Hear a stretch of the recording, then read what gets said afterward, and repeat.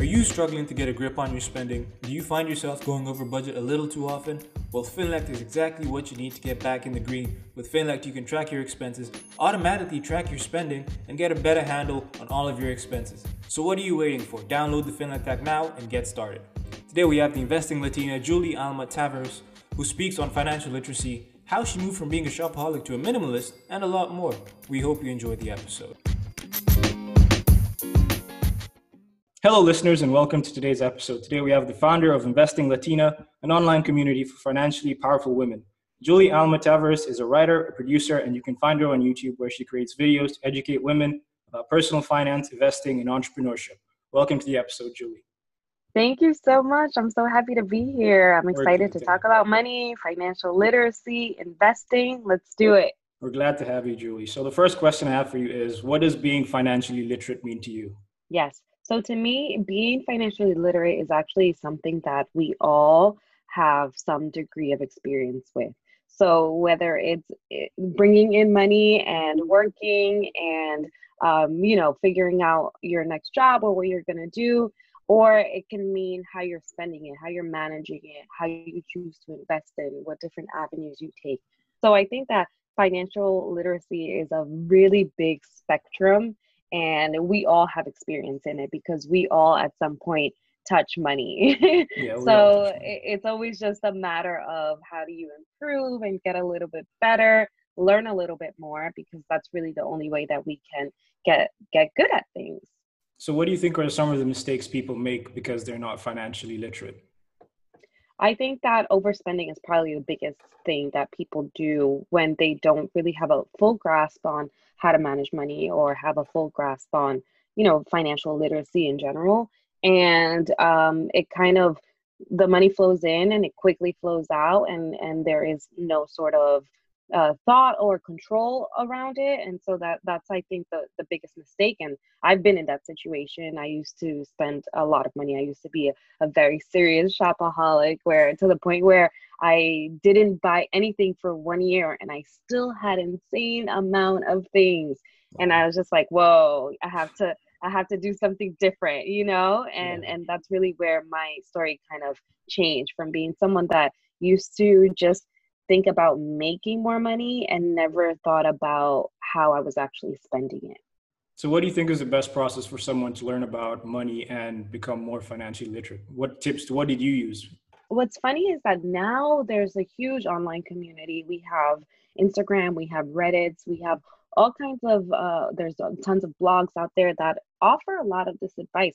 So literally you can just say, I'm trying to get out of debt, or Google, how do I start investing? And you'll have so many resources right online. When I started, it wasn't like this. I really had to kind of, I listened to a TV show. I listened to Susie Orman once a week on Saturdays. And that's where I got like my financial fix on tips and tricks. And then I slowly just started to look at my own lifestyle, because I think that we can spend all day and night reading what other people do and how they've managed to get out of debt or how they managed to build a portfolio. But you have to actually do it for yourself, do the work yourself, and know what fits your lifestyle and your vision of what you want your life to be like.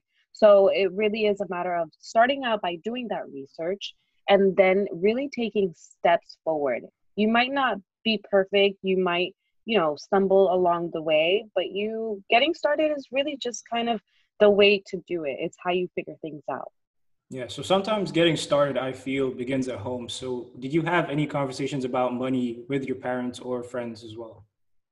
Yeah, for sure. The home is obviously so important because we get very heavily influenced by the way that our parents manage money, and our family members, even extended family members. We see so much, we see people shopping and spending and owning big homes and nice cars. So it definitely influences how we kind of perceive life and how we start to kind of live. But we personally, in my family, it was always a mention, but it wasn't like, oh, let's sit down and talk about this and figure out a budget. Like there weren't those types of conversations. And I think that affects like a lot of Latin communities and many other communities as well, where it's like you don't really take the time to sit down and kind of, lay out a plan. So it was really more just here and there, like, oh, make sure you're saving money or stop spending so much. And even though it wasn't the exact strategy, it did influence how I eventually became a little bit better and better with money. So you mentioned being a shopaholic before. Now I think you've maybe toned down a bit from being a shopaholic and not buying as much stuff. What set a light the path to becoming more mindful with your money? Yeah, I think that it was definitely there were a lot of things in life that were changing for me. I really started out working after college and making more money than I had ever made before. And I wanted to treat myself and it kind of went overboard. And then I got to a point where I was like, I have a lot of the things that I want. I could always try to search for more and more and more, but I really had a lot of my wants kind of covered. And I felt like I also wasn't being the best person that I could be. And I think that's what changed me. I wanted to be better, not just with money. I wanted to be a better human being. I wanted to provide for my family. I wanted to do more. And that was what changed my life, because it really very little times has to do with money. It really has to do with life and how you are as a person and how you envision yourself as a person.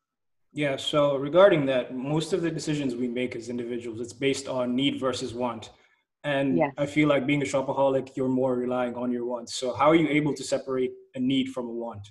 Yeah, for sure. And I do this by creating the survival budget.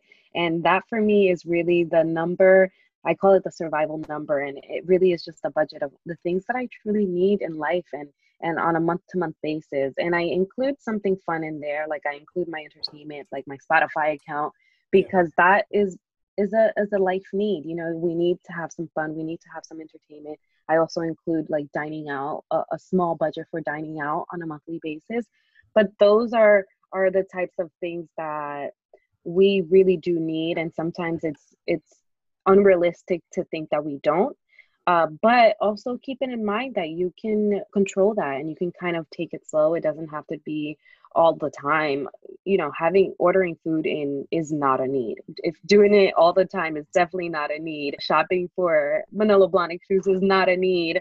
It's definitely a want. It's something that you want to treat yourself with. And the best part about the way that my lifestyle changed is that now when I do buy those things, it really feels special. It feels like a moment. Before, when I was a shopaholic, it was just like back to back. I would like throw it around and get over it after a week and never really felt special anymore. So that's the important thing, and that's, I think, the significant thing of being able to decide, okay, these are the things that I know that I need, like rent and food. And then there are things that I really like and that I want to treat myself and enjoy that moment. So there definitely has to be an element of delayed gratification to make the most of it. Yeah, for sure. Yeah, you definitely hold out, but I feel like it always is worth it because you can really think through what it is that you're going to get. You can make the best decision instead of really doing things impulsively, which I used to do. So you mentioned a survival number, and I think I heard that in one of your YouTube videos, and that was linked to minimalist budgeting. So could you Yes. walk us through what happens in minimalist budgeting and how that's linked to the survival number? Yeah, for sure. So for me, there's really 8 categories that I look at when it comes to my budget. And it really is the first one is rent and utilities. And I like to bulk it in together because of the purpose of minimizing. So if you think about minimizing in general at home, you want to keep only the things that spark joy, only the things that are really a need, but that also make your life complete. And so I think that when I put together that minimalist survival number budget, it was with that intention. So it started out with the rent and utilities as one category, and then it went into food, and then it went into healthcare, personal care, and then I also included entertainment things like dining out. That has its own line. Also, Spotify, like I mentioned, or if you're going to go out and go to the movies, also include that into your entertainment budget. So for me, when I look at those 8 lines, it makes life so easy. Like literally, these are the only things that I have to worry about because I know that these are my needs and these are the things that I use on a month-to-month basis. Anything aside from that, I can, if the budget allows, if I have flexibility. And that's the beauty of the survival number. It's truly just that starting point. You know exactly what you need to kind of get through, but everything you do and earn above that is free game. You can do whatever you want with it. And for me, obviously, investing is super important. So I try to really focus on that and those major goals so that I can maximize my earnings.